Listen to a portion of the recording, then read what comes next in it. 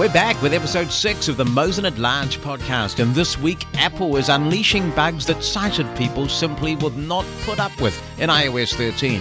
Amazon's on fire with their big announcements, and why do we disrespect Louis Braille by not capitalizing Braille in all cases? You can be in touch. Jonathan at mushroomfm.com is the email address if you'd like to send an email along or attach an audio clip. You can also call the listener line. That number is 864-60-MOSEN in the United States. 864-606-6736. Hi, Jonathan. This is Jim East calling from sunny Gainesville, Florida. Jim East in sunny Gainesville, Florida. So is it East Florida? I guess it's East Florida because Jim lives there. The Florida Gators.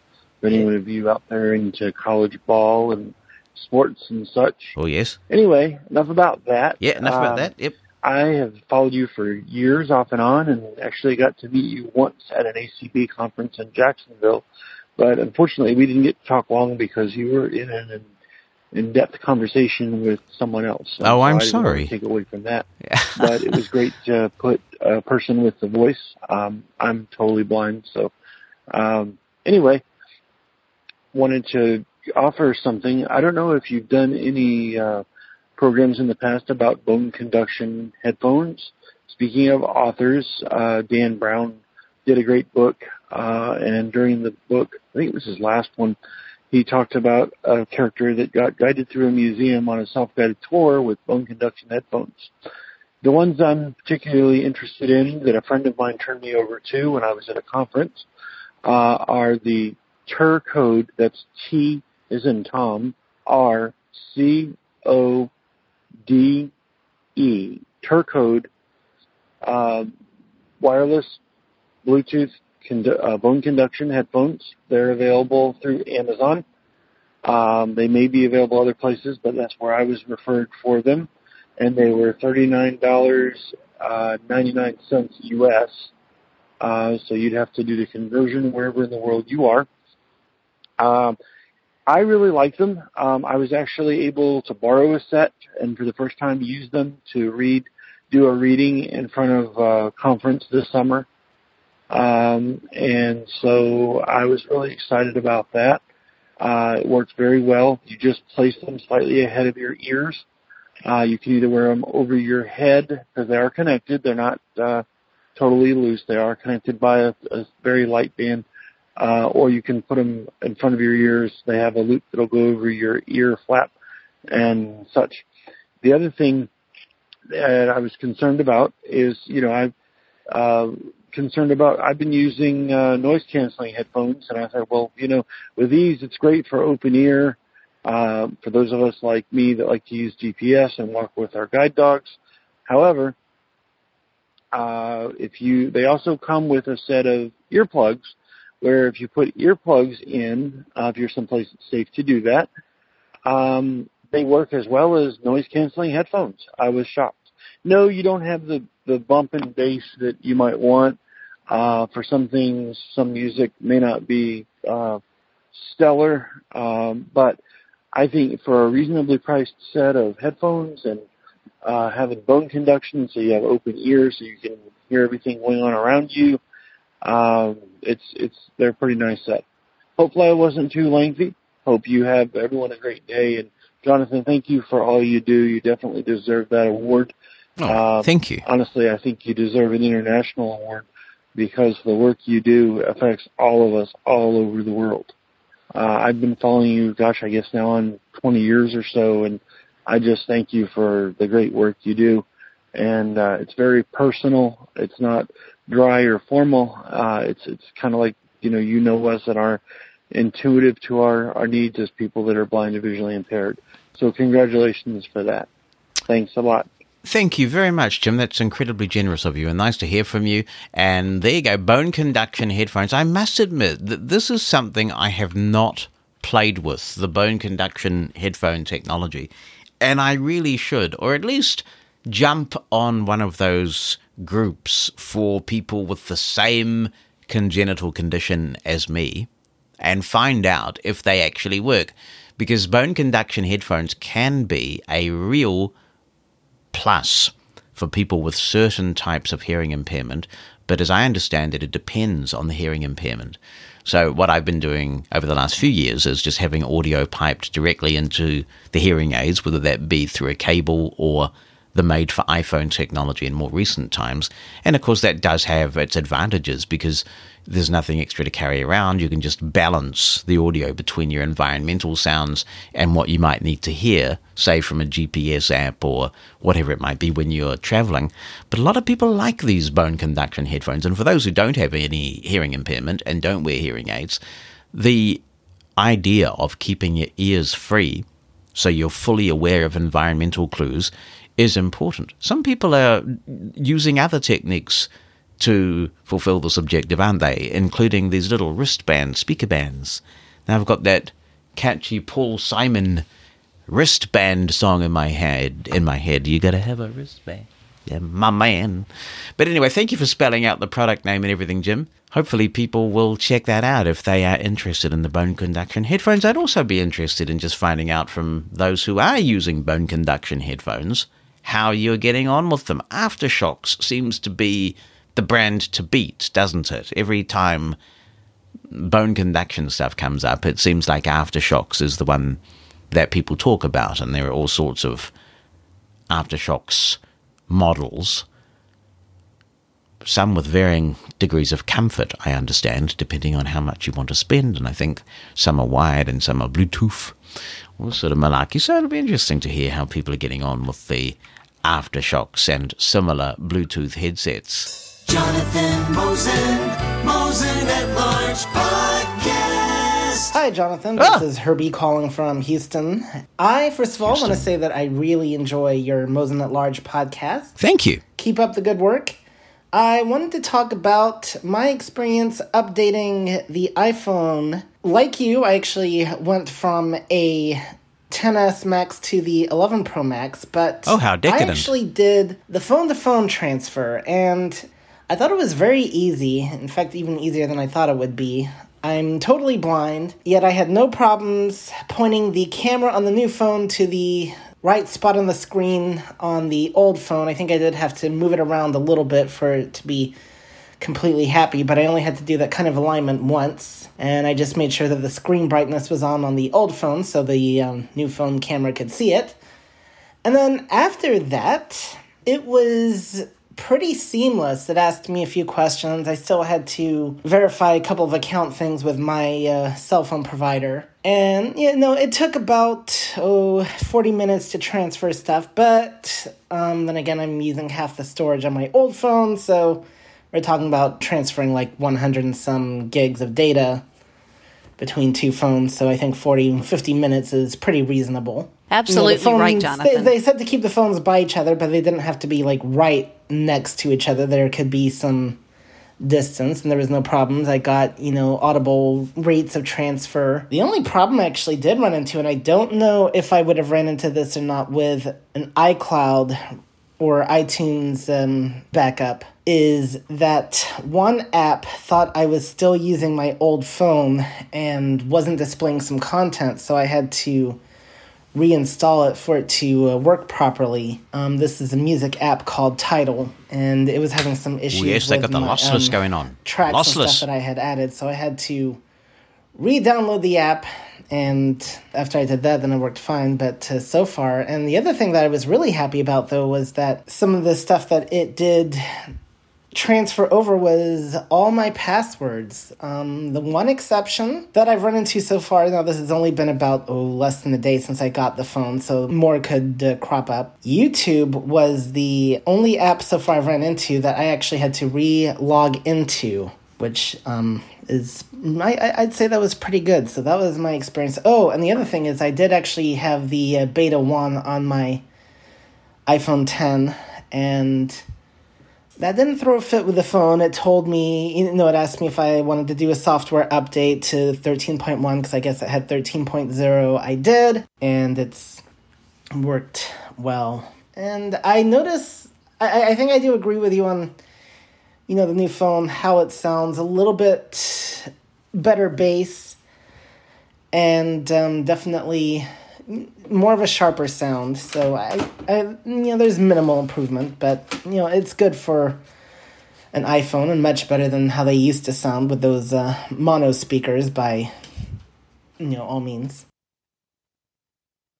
Oh, yes. Thank you. That was an abrupt end. That was a very interesting report. Thank you so much for that, because what it suggests is that transferring the content that way is equivalent to restoring from an iTunes encrypted backup, which is superior to restoring from an iCloud backup, specifically in the sense that your passwords are transferred across. So if that phone-to-phone thing is doing that, then that is really good. That's great information to be aware of. And for those who haven't tried this method before, you can do it wirelessly. But if you have the camera adapter kit, you could potentially cable your two phones together to get even faster speed and transfer lots of data across that way. So that is a really helpful report, and I really appreciate you sending it in. How is the iOS journey going for people? There is one particular bug that is hitting people really hard, and it reminds me of the good old days of iOS 9. Those were the days, I tell you, back in 2015, when some of us were affected by a very nasty bug and some people weren't. And of course, the people who weren't, or people of a certain disposition, were like, dude, what are you worried about? Blind people whinging on all day long. You should be grateful. You should be grateful that you sacrificed a few things, that you saved, you handed Apple your money. You should just be thankful that Apple took your money. They didn't have to take your money. It's good of them to take it off your hand. You should be thankful that Apple gave you this incredibly buggy experience. You should be thankful that when you're out there and there's a true safety issue, you can't rely on answering your phone or making calls on your phone or whatever. I'm sorry, that's very strong language. What the soup are you complaining about? You blind people are just outrageous the way you complain all the time. Just be thankful. Be grateful. Yeah. It's not as if Apple had to do all this. So that was iOS 9, and the big one in iOS 9 that some of us had and some of us didn't was that for some of us, we couldn't answer a call at all. Can you imagine being dependent on your phone for your business or perhaps for safety reasons when you're traveling, and the phone goes, and because you're a voiceover user, you can't answer the phone? And that's certainly the predicament that I was in and quite a few people were in when iOS 9 came out. Now, do you think that Apple would have released that in that state if it affected sighted people? No, of course they wouldn't. Now, the iOS 13 equivalent is one that some people have, and it seems to relate to certain types of accessories, I believe. If you're experiencing this, I'm sure you can comment on it. But what seems to be happening for some people is that you make a call, and I don't know whether it is affected by how you initiate the call. I don't know whether Siri is the magic ingredient to make this work. I suspect it's quite a complicated bug, and that several factors need to be true for it to be exhibited. But when it happens, what happens is that you make a call and you chat away, not the dozen down the pub, you know what I mean, chat away, and then you end the call, and when you end the call, your phone goes into the twilight zone. Yeah, you lose everything. You lose speech. I believe you do have Braille left, so if you are fortunate enough to have Braille connected, you can get yourself out of it. Toggling VoiceOver off and back on again does not seem to help. In fact, it could make things a bit worse if you accidentally toggled it off and didn't realize you hadn't toggled it back on again, because it doesn't say VoiceOver on and come back and be all fine and dandy. It seems that's the most reliable way to get out is to hard reset the phone, which on modern phones involves pressing the volume up, pressing the volume down fairly quickly in succession, and then holding down the power button for about 8 to 10 seconds so that the phone starts to reset. Now, that is a very serious bug. And being the kind of, protective person that I am, and knowing that Bonnie doesn't live and breathe this technology like I tend to do, I've said to Bonnie, if I were you, and of course it's everyone's own personal decision, I wouldn't upgrade, because the thought of Bonnie being out somewhere and making a call and then having the phone in this mode where she's lost speech and needs to go through that reset process, which if you don't do it on a regular basis, there's a knack to it, right? So you might not get it right the first time. That is not a trivial bug. I mean, there are things like notification focusing issues which drive me batty, but they're not mission-critical safety bugs. They're just annoyances. But that one, it really disturbs me massively. That, okay, if they got that out in 13.0, something of that magnitude should have been fixed by 13.1, don't you think? I mean, seriously. Does anybody seriously think that when we as blind people pay the same amount as everybody else for this technology, and for many people, buying an iPhone is a big sacrifice? People give up a lot of stuff in some cases to get one of these things because they know the difference that it makes in their lives. And sometimes those of us on decent salaries forget what most of our community are experiencing. So it's a big deal for people. And to have it do something as basic as lock up your speech just because you've made a phone call, which is a fundamental core function of the device, it's not acceptable. Sorry, I love iOS 13 in general. You know, I've been talking on this show about how much I like some of the new features, and voice control is a game changer for me. They've done some great things with VoiceOver, but I don't think that we have to either be on the I love Apple and they can never do a thing wrong camp, or the I hate Apple and they suck camp, right? Things are nuanced. So on that one, I think it's very unfortunate that that bug is still around. I have just upgraded to the 13.2 Developer Beta 1. Notifications are largely fixed, which is great, because that one did drive me bonkers. I accept it's a minor inconvenience. And I think they might have actually fixed the other big one that I was just talking about. I haven't had it happen to me since I've upgraded to 13.2. So fingers and everything crossed that cycle will be short. And normally I say to people, unless you really like being on the cutting edge, don't do the beta thing. In this case, I think an exception might be made when we are mid-cycle for a big release. In other words, when we're looking at not the 0.0 releases, but the 0.1 and the 0.2 releases, normally more gets fixed than broken.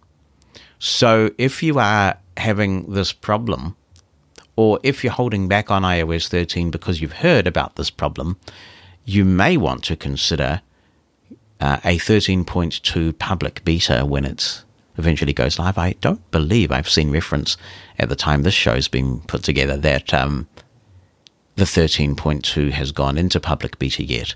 But if you're being stricken by this, it might be something you would want to investigate. Kao's in Hawaii. Aloha, Kao. And she says that she had to take her phone off to the T-Mobile store and get everything sorted out there. They reset her settings and everything because of this bug. And that's the thing. If people aren't familiar with how to do the reset, it may necessitate that sort of a visit. So it's a biggie. Hey, Jonathan, it's Mike Fair. And this iOS transition, it has this bug. I experienced it, but not right away. It took a while before it really hit. I've had calls happen where it doesn't initiate and freeze and everything. So it's not totally consistent. When it does happen, and it doesn't seem to be accessory dependent as far as I can tell. I've had it happen when I'm just using the iPhone plain, and I've had it happen when I'm using AirPods and EarPods as well. The trick here, there's a couple of things. It when you end the call, it freezes up and it still works. Your iPhone will still kind of work if you could see it. But of course, for us, there's no sound cues at all. And it seems to be obstinate in terms of coming back. Now, I have found that I can reliably get out of this by, first of all, go into emergency SOS settings and disable call with side button. Turn that off so that you don't accidentally trigger that when you're trying to do the shortcut multiple times in quick succession. Okay, so that's step one. You can still, of course, get at the emergency SOS if you need it by holding down the action button and the volume button for about a second. You'll feel a bump, and then a menu pops up with the emergency SOS and the shutdown. So that should take care of your safety, personally. Now, for this recovering the bug, see, what has happened is when you triple-click the shortcut, sometimes it takes multiple times. Usually in a situation like this, you triple click it once, so 3 clicks, and then wait, and that would probably shut VoiceOver off. You do it again, and it would bring VoiceOver back fully functional. With this bug, I found that occasionally, more often than not, actually, you have to do it 3 times. So do it once, the first 3 clicks, and then pause, 3 clicks again. And if that doesn't bring it back, do another 3 clicks. And the third time is pretty much always the charm. If you need to go that far, it will come back. And then you'll have VoiceOver again working as normal, and you didn't have to reset your phone. That's been my experience.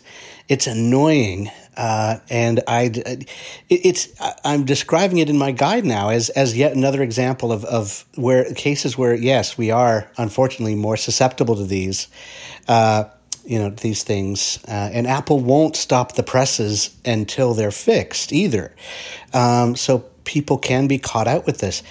So have your accessibility shortcut set to VoiceOver, and remember that it might take 3 instances before it works and brings it back. I've never ever had an instance where I've been forced to reset my phone. The shortcut has always worked. It has just taken a few tries. And you wouldn't think it would. And of course, the danger is if you don't disable the emergency SOS, then it might interpret your attempts to quickly, click 3 times and then 3 times again as a 5-click instance of 5 quick clicks. And that's when you get into trouble, because that's when the emergency SOS will activate if you use the side button to do it. So disable that call with side button function in the emergency SOS settings. And then at least you'll be able to bring your phone back without alerting police or other resources. Thanks, Mike. And we have another suggestion on this topic. And the suggestion is try playing something that is a music source or some sort of playback source. In other words, it could be an Audible book. It could be a piece of music in the music app. It could be something from TuneIn. You could be listening to Mushroom FM. But have something playing and then make your call.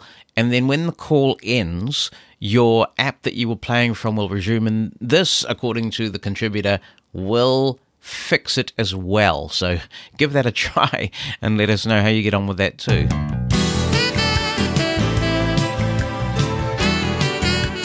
Mosen at Large Podcast. Let's go to some email now. This one is from Denise Avant. Hello, Denise. That's a kind of exotic name. She says, I am enjoying your podcast a great deal. It's wonderful to hear you again. Thank you. Thank you. And while I understand the reason why you don't have the time to write it, I miss the iOS without the iSeries. By now, I probably would have purchased my copy and had it installed reading in Braille. Oh, good on you, Denise. You capitalize Braille like I believe it ought to be. Well done. Really annoys me when I read people referring to Braille and they don't capitalize it. Or listening to it on my phone. Well, thank you for that. As for the podcast, would you think of adding more to the show notes? For example, Robin Christopherson mentioned an iPhone case he uses, along with a cable to hold his AirPods in place. I would like to know what the name of the case is, just to read about it and see if it fits my needs. Well, if people send in links and things, I'll gladly do it. One of the challenges I have, Denise, is that the Mosen Explosion and the Mosen at Large podcast are produced with the very small amount of free time I have. And so by the time I go through the show and edit it down and turn it into podcast form, that takes me another 2 or 3 hours. So probably the answer is no, unless it's right in my lap. So people might like to consider that when they're recommending product. Is if people send me links, I'll gladly paste them in. But you can always hit rewind and hear the name again. And usually Google's quite tolerant of typing in slight mispronunciations or misspellings.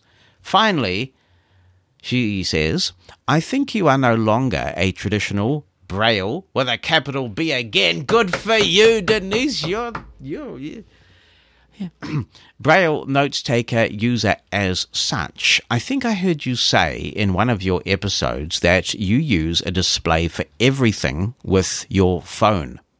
You're obviously comfortable with this method. I sometimes use a display just to look at content, a phone number or a spelling on my phone, but I am not sure about just using it to read a speech or something like that in public. So, how do you maintain control of the content using a Braille display with an iPhone to do a speech, for example? The one advantage the traditional note-taker has still is the ability to open and read a document and not be faced with other controls on a page, such as the library or other audio controls in Voice Dream Reader, and the device just moves to the next page without you having to tell it to turn to the next page. Thanks for reading. Well, thank you for sending, Denise, and thank you for capitalizing Braille. This is something that I think Banner, the Braille Authority of North America, has decreed, and I strongly disagree with it. And there's a blog post that I wrote about this, and I will link to that in the show notes. Yes, I have used Braille on my phone to read speeches, and I do give quite a few speeches in public, a lot. I've used it exclusively for the last few years. And just yesterday, I was actually at the Blind Citizens New Zealand conference in my capacity as Chief Executive of Workbridge, and I gave a 30-minute address, all read from the iPhone. I typically use Voice Dream Reader for this. Sure, there are other controls on the screen, but when you give focus to the little part of Voice Dream Reader where the content is, and then you scroll through, and you've got the automatic panning feature turned on, automatic page turning, I think it's called, in Braille settings, then you can just scroll away infinitely from the beginning of your document to the end of your document. So it's absolutely the same as reading a speech with your dedicated note taker. And I use that all the time. Load stuff into Voice Dream Reader. It's so good because you can write on any number of applications, either on your phone or your PC. Voice Dream Reader will import from the Files app, it'll import from Dropbox, it'll import from OneDrive, so it's really easy to get content into Voice Dream Reader, and then you just read. For my particular Braille reading style, I have really benefited very much from the customization of the Braille commands in iOS that was introduced a version or two ago, a couple of versions ago now, because I reverse my Braille panning buttons, my thumb controls on the front of my Focus 40, which I read with, my Focus 40 Blue, and that really speeds me up. So I'm doing this all the time. This does seem like an opportune time to mention that I have also been playing with an app that's recommended to me. Now, to give credit where it's due, I believe the first time I may have become aware of this app was from the highly verbose, but nonetheless grudgingly, admittedly interesting Michael Fair, who I believe told me about this a while ago. So I do believe it's important to give that credit. But he didn't sell it very well to me because he focused on Markdown and things. And I've been working with WYSIWYG, what you see is what you get, editors for a long time. And I just thought, oh, my word, it's like going back to the days of Braille Edit on the Apple IIe with the $C and the... I didn't want to do that. But I have been increasingly interested in making my iPhone more of a content creation device. This is particularly the case with iOS 13 And again, my feeling about Apple products is I hope balanced and nuanced, because while there are some real problems, some of the additional commands in there for content review and content creation are just what the doctor ordered. Very, very good innovations. So it's got me thinking, and of course iPad OS with all the split view stuff, it's really got me thinking about the viability of Apple devices, iOS and iPad OS devices for content creation again. And I like Microsoft Word, but what I don't like about Microsoft Word is that each page of a Word document is its own distinct edit field. And what I like to do is just load a complete document, scroll from top to bottom in one edit field, search within that edit field. It's just a little bit cumbersome to work with Word. It's just a slightly suboptimal interface. And then I got to talking about this with people on Twitter. Sometimes Twitter can actually be useful. And we got a little bit of a group conversation going. And Marco in English tweeted in, which I'm pleased about because his English is thousands of times better than my very minimal German. Ich verstehe nur ein bisschen Deutsch. Und nicht sehr gut. But yeah, nur ein bisschen. So I appreciate that Marco is in English. This is Marco Zahi, who's made a great contribution to blindness technology. And he writes some interesting blogs. I don't necessarily agree with all of the things he says, but fine, you can still respect people and appreciate all they've contributed and have a difference of view on specific issues. It's a shame there's not a lot more of that, personally. So yeah, Marco's done a wonderful job with various things he's delved into over the years. And Marco was telling me about this app, which he sold to me in a slightly, sorry Mike, but he sold it to me in a slightly more compelling way. He was telling me that he uses this app, which is called Ulysses, to create content on his iPad specifically. He takes an iPad with him. Sometimes he's working on 2 documents at a time or even multiple documents, and he finds that working with that and a Bluetooth keyboard, it's a really good experience.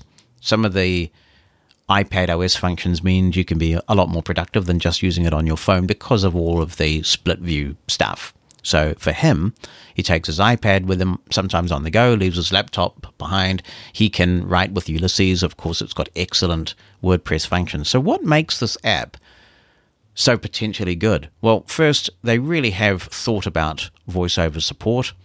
You can actually read in Braille continuously from the top of a document to the bottom of it, so I really do like that. It is full of keyboard shortcuts, and one of the most extraordinary things is the way they take you through using this, getting familiar with it. The documentation for Ulysses is stunning in terms of its breadth and the variety that's available. They have information built into the app, so you can go through the introduction. You can use Markdown. It's pretty sort of straightforward, really, to use that. What's also good about Ulysses is that I do have to work a lot with Word. It's essential to me that any app I use speaks Microsoft Word in both directions. So I looked at using VoiceStream Writer over the years because I love what Winston does and I like the products he makes. But the big showstopper for me is while you can export to Microsoft Word, you can't get a Word document in to VoiceStream Writer. Similarly, it looks like IA Writer is in the same predicament. You can export to Word, but on the iOS version of IA Writer, it doesn't look like you can import. With Ulysses, you can export and you can import. With Word, you can also create EPUB, PDF, you can publish to WordPress and Medium, and it's a really cool environment. Not only do they have the documentation built in, but they also have an email course that you can subscribe to. And the way Ulysses works is that it's a little bit like Scrivener, or is it Scrivener? I've never heard any real person pronounce that. But the way it works is that you create projects or groups, and then within those groups you have sheets. And so you can organize things as much as you want. If I was writing iOS whatever without the I think I would make a chapter in each sheet, and then you can merge them all together. So there's a lot of ways that you can structure your books, and it's absolutely superb. The only caveat, and it's a very big one, is there is a nasty bug for people working with it seriously. Marco, in English, I'm pleased to add, he's still in English. Thank you, Marco. He has not experienced this, and the only thing I can conclude from that, and I haven't had a chance to check, is that it may only be affecting iOS and for some reason not iPad OS.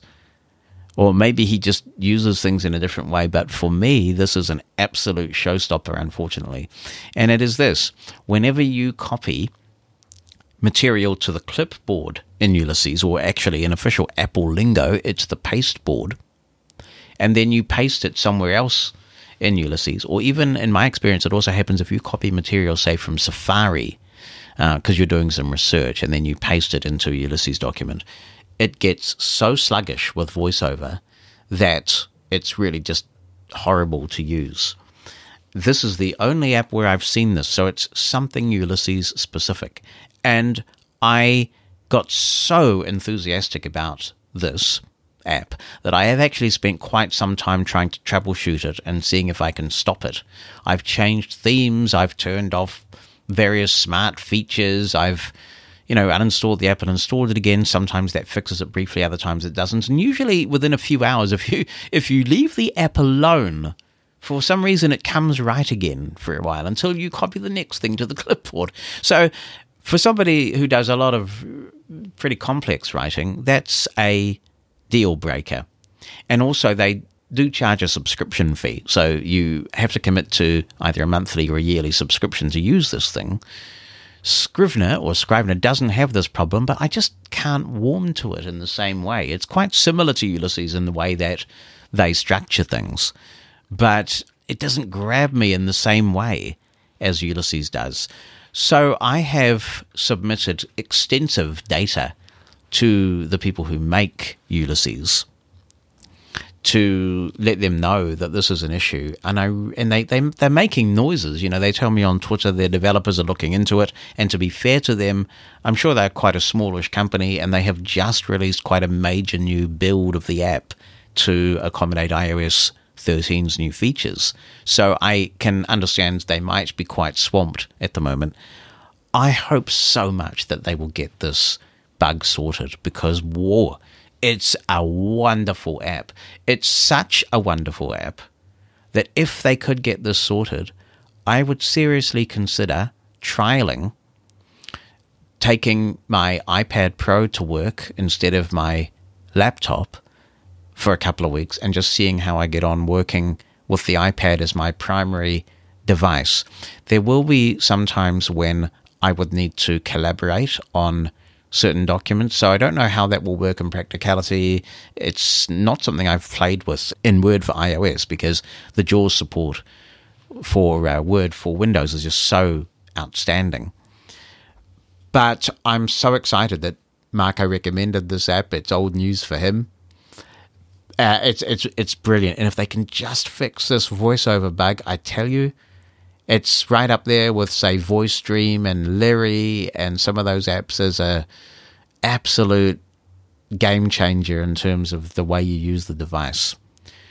So you can try Ulysses for a 14-day trial. You subscribe, and then you can give it a go for 14 days. If you cancel before the 14-day free trial is up, you don't get charged, but you might want to hold off. Mike has also confirmed that he's seeing this on an iPhone as well. So it's not just me. And if they can fix it, then I will do a full demo of this app. I will do a full demo and show people how it works, because it's awesome. There's just something about the way it's structured, the way it's documented, that's got me really thrilled about its potential. So I've got everything crossed that they can get to the bottom of what's going on with VoiceOver. Mosen at Large Podcast. Sarah Hillis says, the only hesitation I have about capitalizing the word Braille, which she's written in lowercase, shame on you, is the annoying confusion that other people have about Braille being another language. So many people say things like, oh, look, the text is in both Braille and English. Still, it is a proper name. But do you seriously think that capitalizing or not capitalizing makes any difference to what people perceive Braille to be. Jonathan says, John McCann, I find your take on the capitalization of the word Braille, which he is capitalizing, good for you, interesting. When referring to Louis Braille, of course, or Louis Braille, capitalization is appropriate. But when referring generally to the tactile system of literacy for blind persons, Braille with a lowercase b, is not referred to a person as such, or at best, only referred to a person derivative. Anyway, apparently Banner have ruled on the matter, so to speak. Well, Banner's entitled to their opinion. I'm very pleased to say that we had this discussion at Freedom Scientific, and eventually we went back to capitalizing Braille in all cases, and long may that continue over there.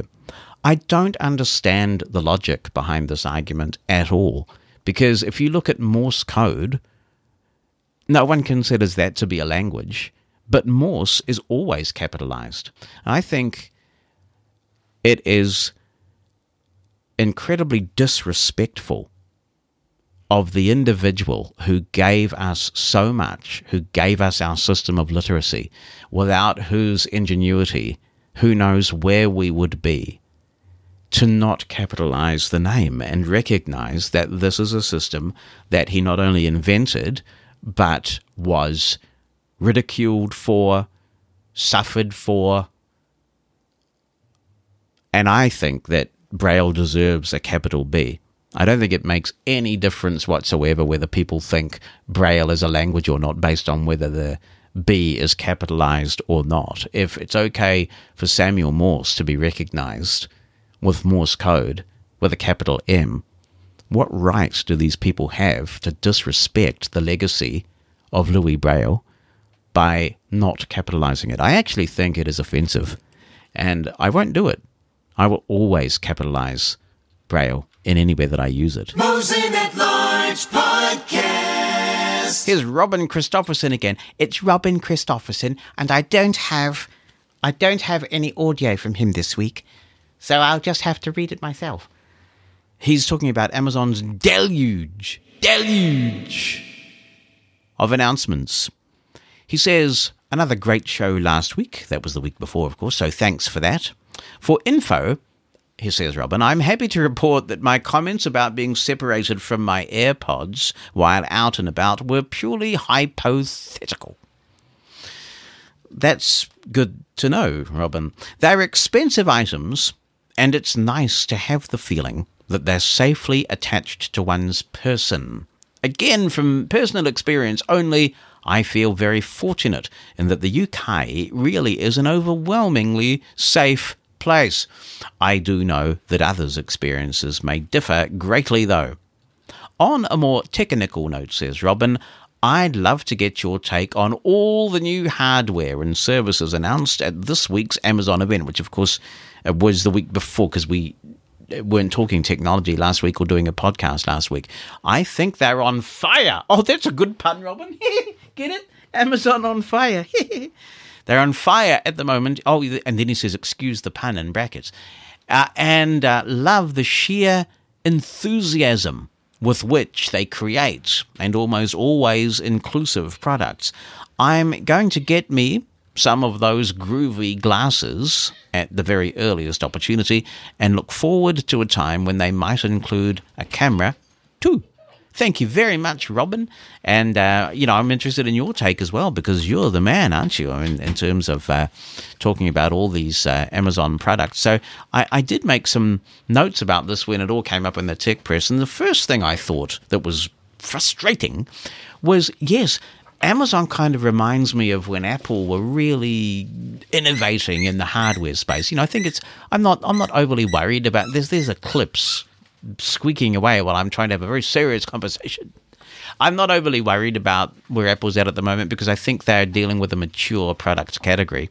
The voice assistant market's kind of still maturing, so I think it is inevitable that we will see quite a bit more innovation.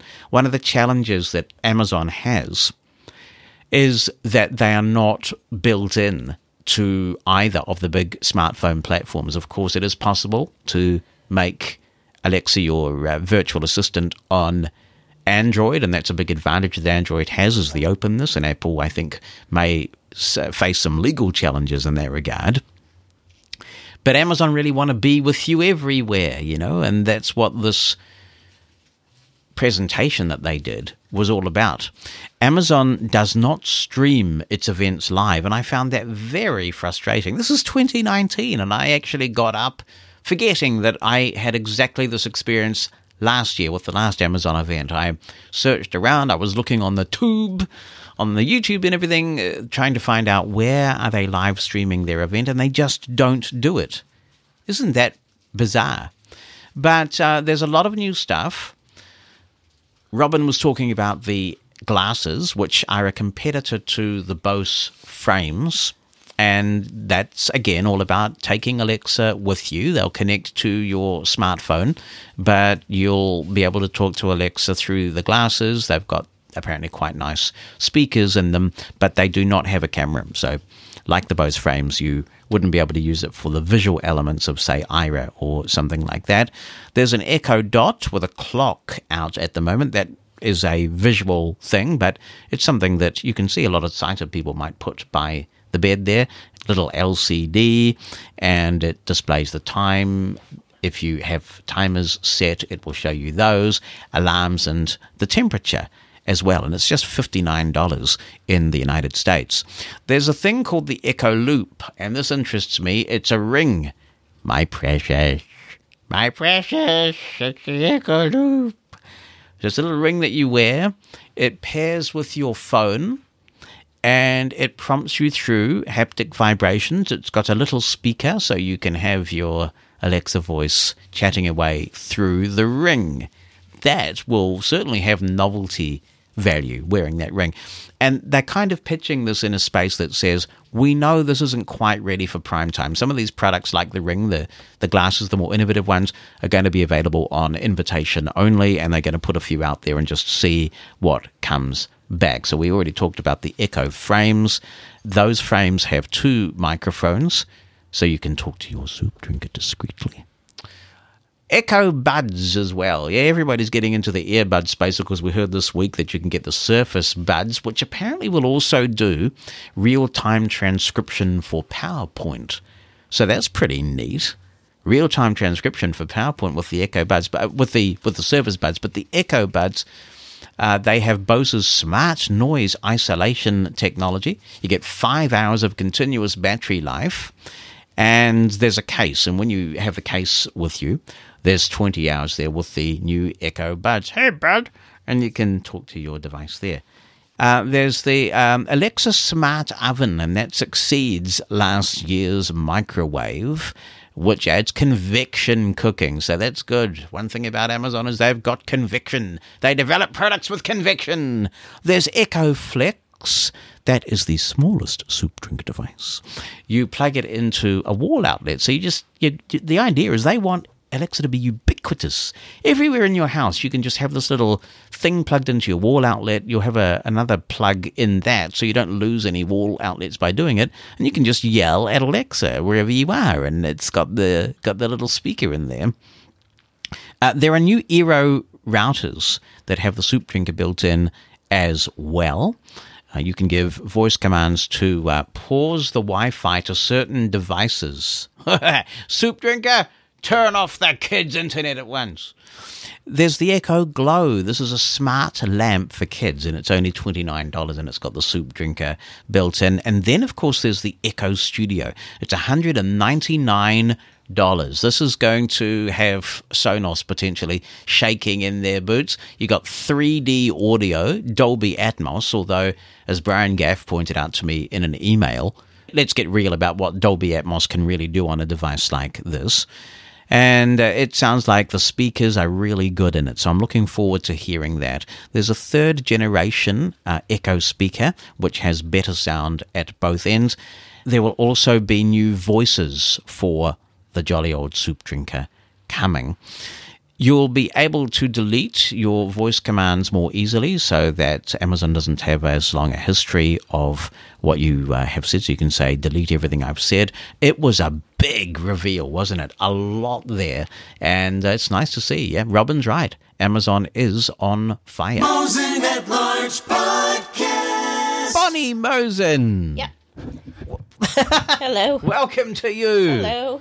What is your stance on the capitalization of Braille? I think the way you compared it to Samuel Morse is a good thing to do.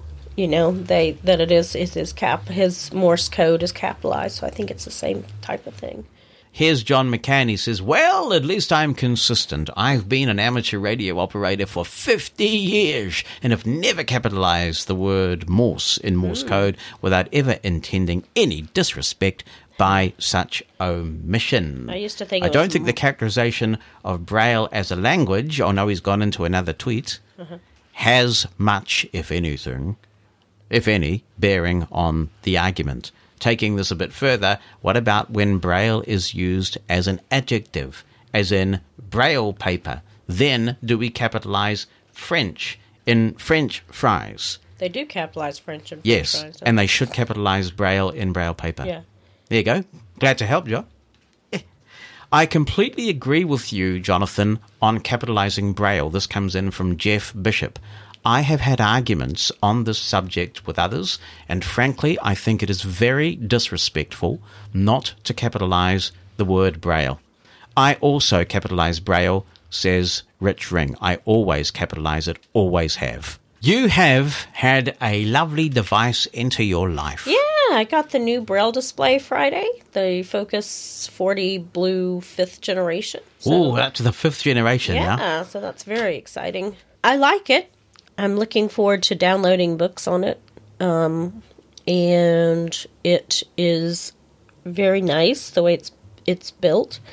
I think it's a different material than the other one. Is it a different material? Yes, it's much stronger and sturdier, and I think it looks nicer. Yeah. Yeah, I think the cost of manufacture is probably a bit higher, but it really shows. And it has a really nice case.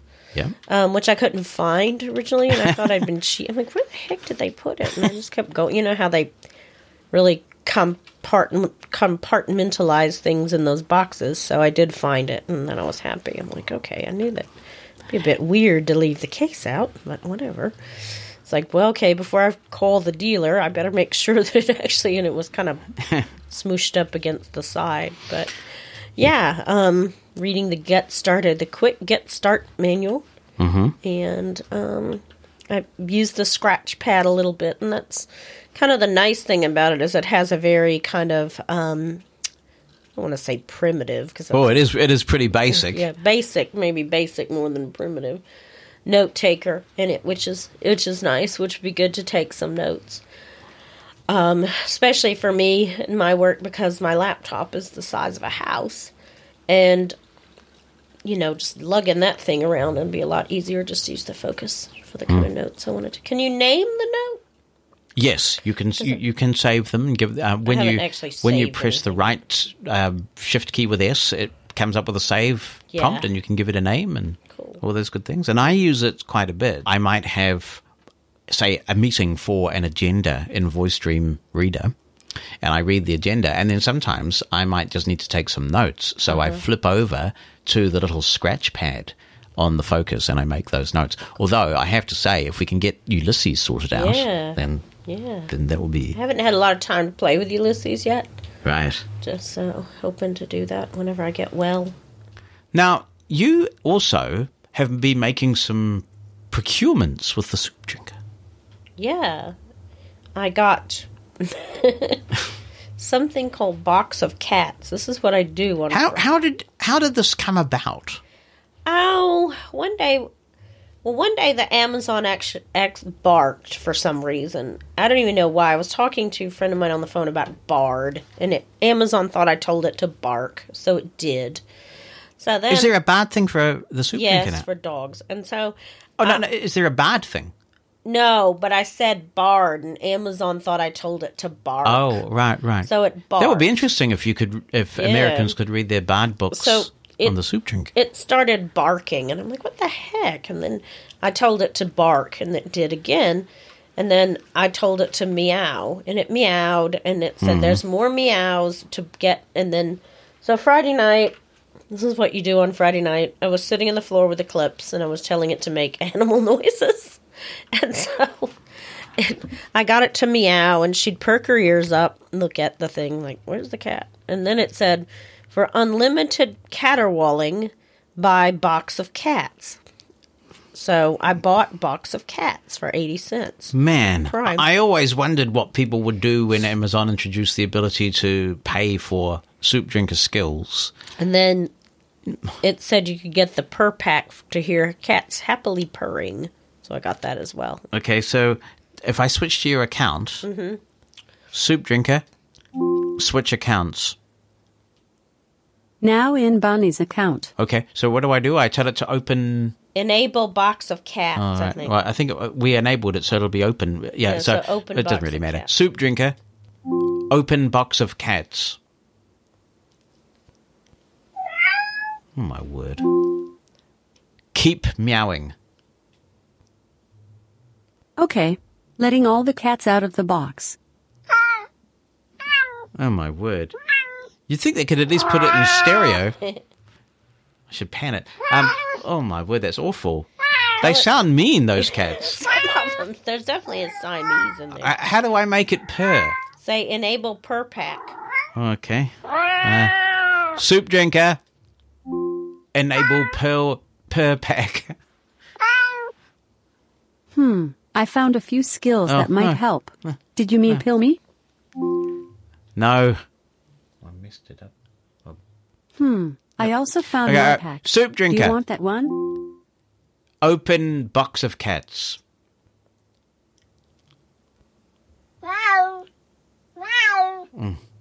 No. Soup drinker.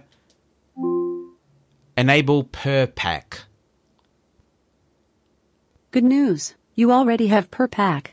To hear happily purring cats, just say purr. Oh, okay. Purr. There we go. Oh, that's quite soothing. That is quite soothing. I like purring cats. Yeah.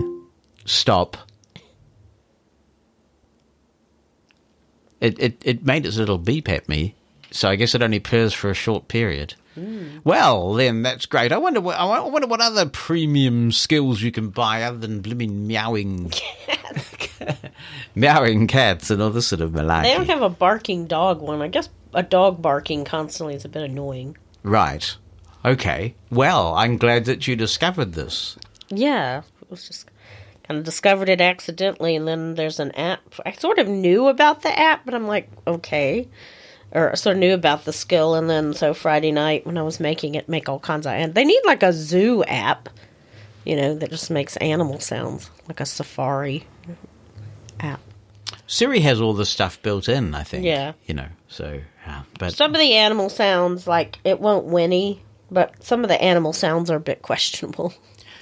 You hacked your toy farm, didn't you? Yeah, I did. Your dad didn't appreciate you hacking No. How did you do that? You just pulled the string, and then you just pulled it part way. It'd say a cow says, and then you'd pull it again, another animal would make a noise. So we now have the glossy box. Heidi and Henry have picked it up, and today, after all this show malarkey is done, people are coming over. Family are coming over from hither and yon, and we're all going to get together and position ourselves in just the right place and listen to the Dolby 5.1 surround mix of Abbey Road. We still haven't found a way, other than throwing thousands of, which I'm not going to do, at the problem of listening to the Atmos mix. I guess I could listen on my phone. Yeah. It's got Dolby Atmos. What do you think of the new Abbey Road mixes? It's nice. I like it. It'll be good to hear it today on the Dolby, the 5.1 surround sound. Yeah, really well. I'm looking forward to the medley. Yeah, that's good. I enjoyed hearing it last week. What did you think of the old, the original medley with Her Majesty placed in the middle? I think I like it at the end. Yeah, it kind of It makes it work better. it jarred, but of course the question is when you hear that? Is it jarring because it's not what we're used to, or because it never really worked? It's not. It wasn't jarring to me. John McCann says Funny Bonnie should have just mentioned Soup Drinker and barking. Before her comment, I asked Soup Drinker to bark. She invoked a skill called Jurassic Bark. What the heck is that? We'll find out, shall we? Mm-hmm. Soup Drinker, enable Jurassic Bark. Okay, here's Jurassic Bark.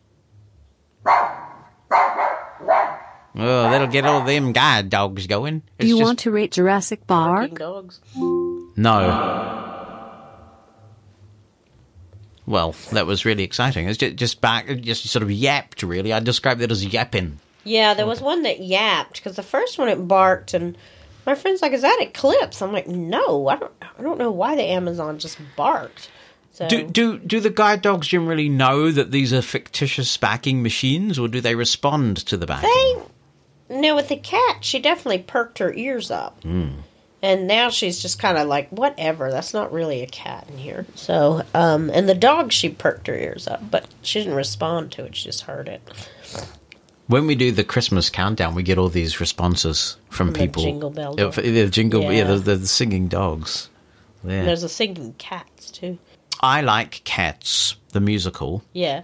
And, oh my goodness, I think that was one time when I caused Amanda to wish that she could just fall through the floor, like there would be something that would just open up and swallow her. Because we went to see Cats in the West End of London. This was our big overseas trip when we were very young. And I'd heard the musical Cats before.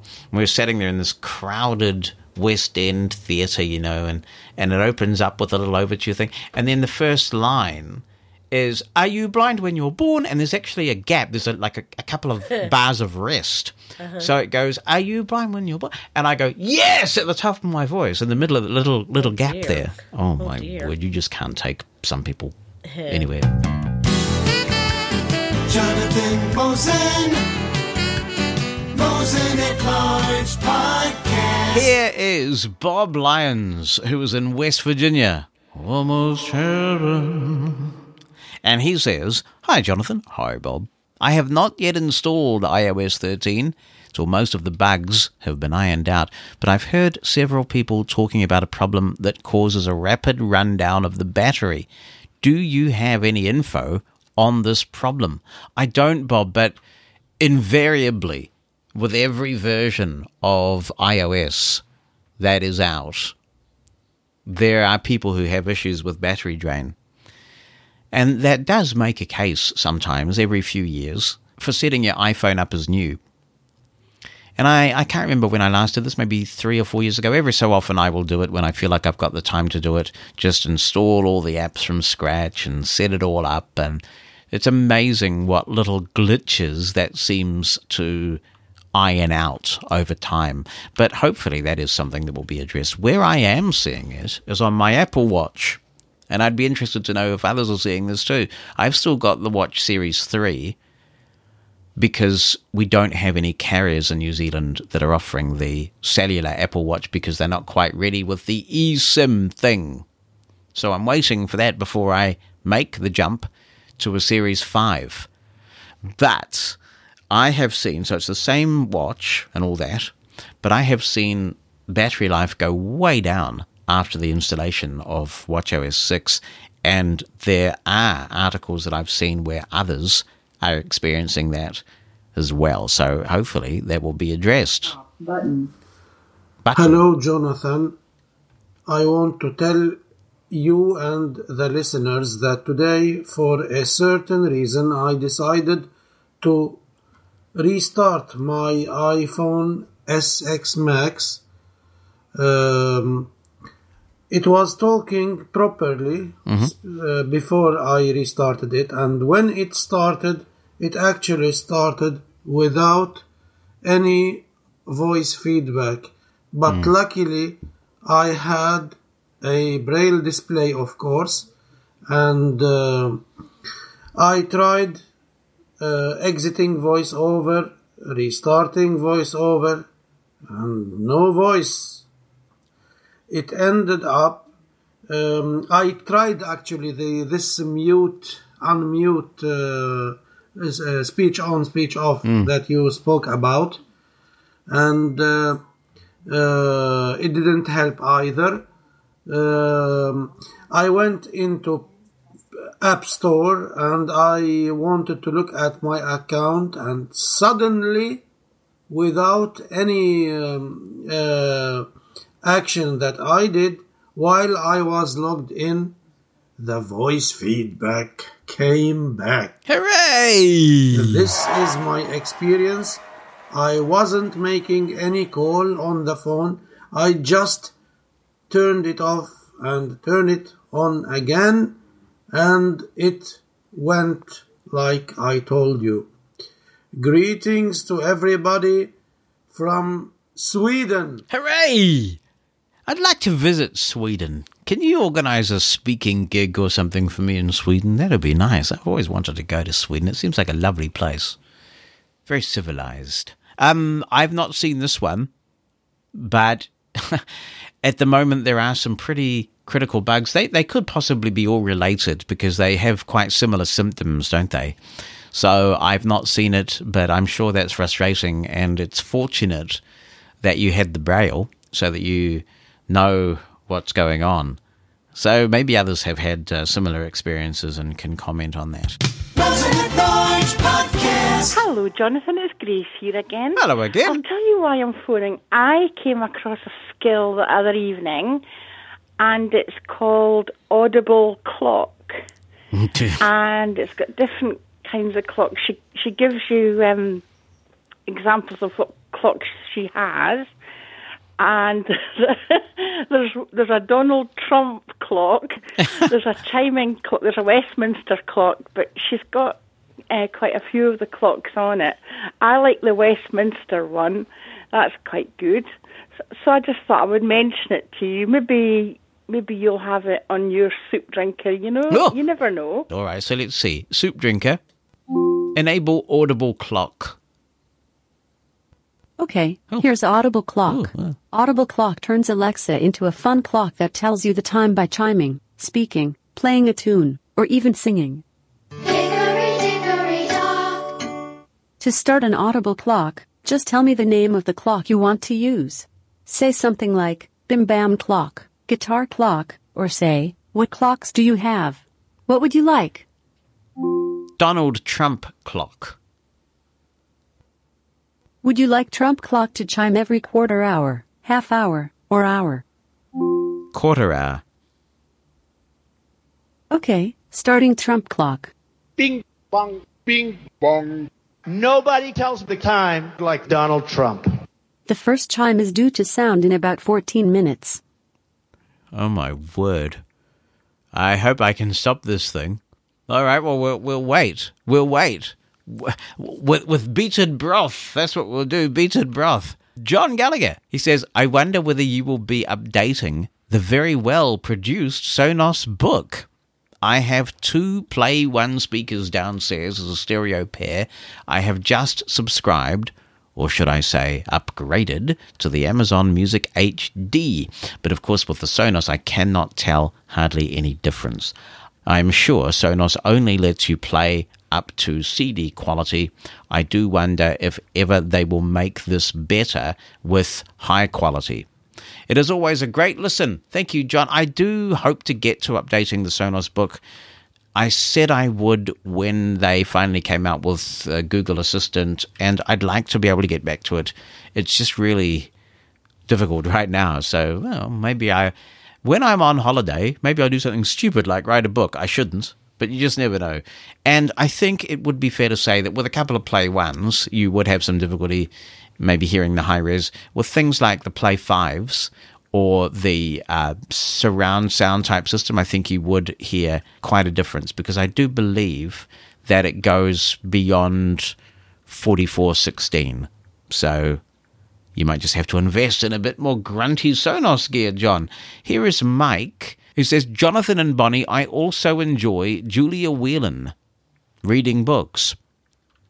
A Nora Roberts title that Whelan reads, and I think is especially good, is The Witness. Its protagonist is a genius like Jonathan. I didn't read this in advance. That much deal with extreme circumstances. Her methods of dealing with the training and education she has makes this an extremely good read. That's Mike Taylor. He is in Fleming Island in Florida. More email from Andy Collins. Hello, Andy. He says, "Hi, Jonathan. I was interested to hear that your chosen book on last week's podcast was The Power of Now. It has been a very influential and inspiring book for me also. However, my choice would be his later book, A New Earth. It sort of continues the themes from The Power of Now and develops them at a deeper level. I've read both these books 4 or 5 times, and I know I haven't done with them yet. Thanks for all the work you do on behalf of our community." Oh, thank you, Andy. That's Andy Collins. And I agree with you, Andy.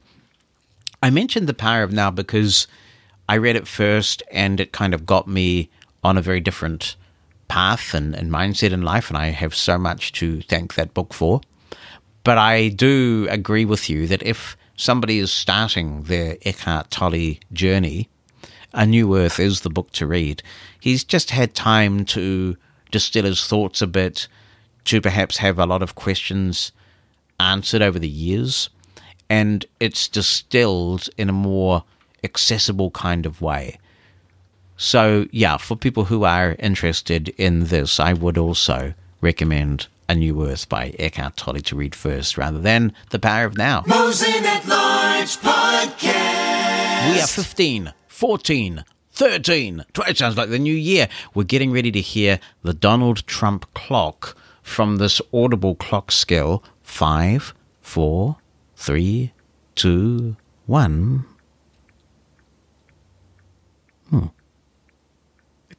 It didn't go off. I guess the soup drinker might be slightly... It didn't go off. Why didn't it go off? Soup drinker? What time is it? The time is 10 a.m. Yeah. Why didn't Have a great weekend. No, thanks, I appreciate that. But why didn't it go off? I feel deprived of my... I wonder whether you have to stay in the skill, do you? I don't know. Do you have to keep the skill open? I guess you might have to just sit there with the skill open. And did I talk to it about something else? Well, we'll have to try it again at 10:15. So, Bing, bing, bong, bong, bing, bing, bong, bing, bong, bing, bong, bong, bing, bing, bong. Trump, Trump, Trump, Trump, Trump, Trump, Trump, Trump, Trump, Trump. There you go. That's 10, because it's 10 o'clock New Zealand time. So it did work. It was just a little late. Now let me see if I can get out of it. Soup drinker. Open Audible clock. Welcome back to Audible Clock. Please note, an Audible clock will stop if you ask your Alexa device to play a song, playlist, radio station, or podcast. If that happens, just relaunch this skill to get things ticking again. To start an Audible clock, simply tell me the name of the clock you want to use. Say something like, train clock, bird song, or say, what clocks do you have? Now, tell me, what would you like? Stop my Audible clock. I'm sorry, I didn't understand what you just said. Okay, well, to start an Audible clock, I'll just say, simply soup tell drinker. me the name of the clock. Stop. Okay, to see a complete list of Audible clocks, or to leave us feedback, please visit www.audibleclock.com. Can you imagine how doomed one would be if one was just completely required to hear the Trump clock for the rest of your life? So, soup drinker, play Mushroom FM on TuneIn. Mushroom FM from Bonnie's TuneIn. Oh, we're in Bonnie's account. Oh, there. Up. Oh. Okay, to see a complete list of Audible Soup clocks. drinker. Stop. Soup drinker. switch accounts. Now in Jonathan's account. Mosen at Large Podcast. Here's Kathy Blackburn, and she says, I have a question about the TV programs Apple will begin offering in November. I understand this is a subscription service. We don't have an Apple TV. There's a TV app on my iPhone that's used for watching movies from iTunes. Will that app work for watching content from Apple TV Plus, asks Kathy. Kathy, yes, it will. And what's more, if you have treated yourself to a new iThing since the Apple keynote from September the 10th, wasn't it, US time, you get Apple TV Plus free for a year. If you don't, then when Apple TV Plus opens on the 1st of November, there'll be a place where you can subscribe, and there will be a free trial.